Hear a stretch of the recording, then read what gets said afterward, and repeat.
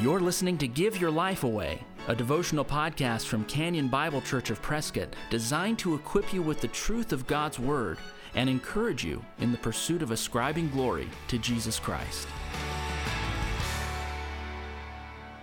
Well, based on yesterday's passage in the Give Your Life Away podcast, Romans 9, 1 through 29, this is a lot shorter and not as many controversial truths in it.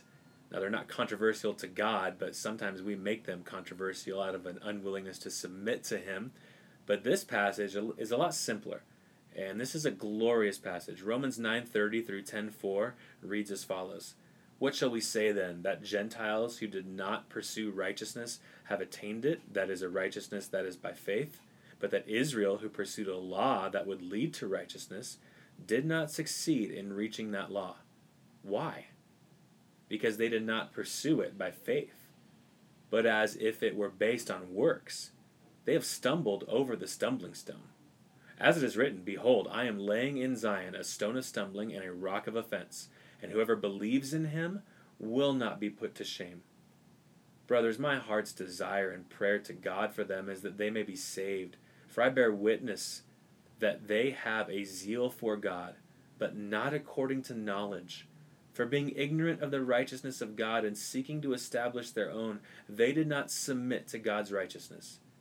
For Christ is the end of the law for righteousness to everyone who believes. This is a fascinating passage. It says that Gentiles who did not pursue obedience to the law have obtained the righteous standing of God based on simply their faith. They didn't obey their way to heaven.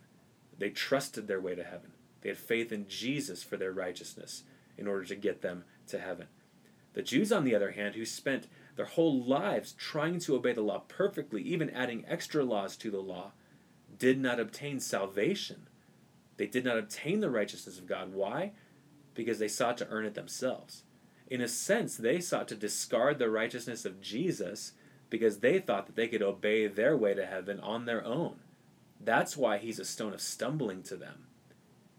This is an amazingly encouraging passage to us who always feel like we haven't done enough for God. We're not worthy of heaven. And the truth of the matter is we're not worthy for heaven. The beauty of the gospel is that Jesus obeyed his way to heaven for us. We get his righteousness.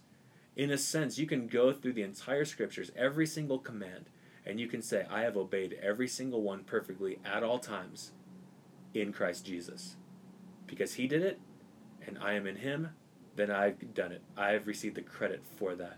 That's how God views Christians. What an amazing thought. God views us better than we view ourselves if we have truly believed in Christ. Again, not because we're righteous ourselves, but because we trust in his righteousness. If you at all are ever discouraged based on your lack of faithfulness to God, that's not a bad thing. Repent of your lack of faithfulness to God. Repent of your sin. Confess your sin to Christ. But ultimately, don't trust in your performance to get you to heaven. Trust in his performance. Trust in his righteousness to get you to heaven. And simply seek to obey him because you love him.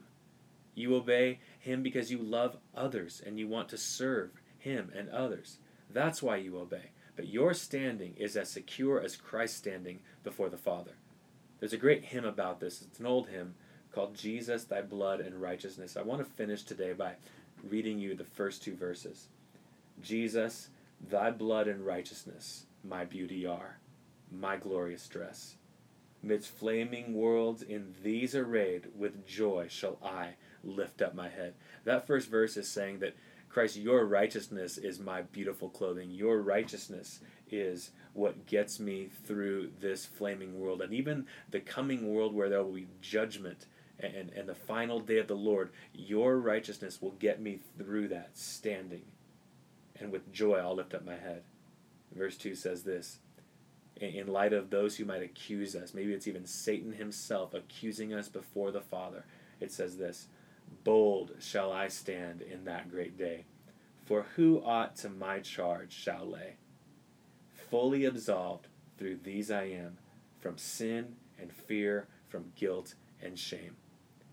Basically, it's saying that nobody can lay a charge of guilty to God about me. Nobody can say he is guilty. He is not righteous enough. Hey, I admit that. I am not righteous enough. But I wear the righteousness of Jesus Christ, and he was righteous enough. So therefore, I will stand boldly on that great day. I hope that that's an encouragement to you. I hope that you praise the Lord today because he is your righteousness, and that enables you to live today and all that you have to do with great freedom and not guilt or shame.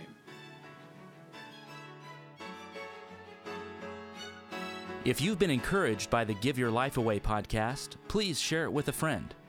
And if you'd like to get in touch with us, you'll find us online at canyonprescott.org. Thanks for listening. Join us next time for Give Your Life Away. We are alive.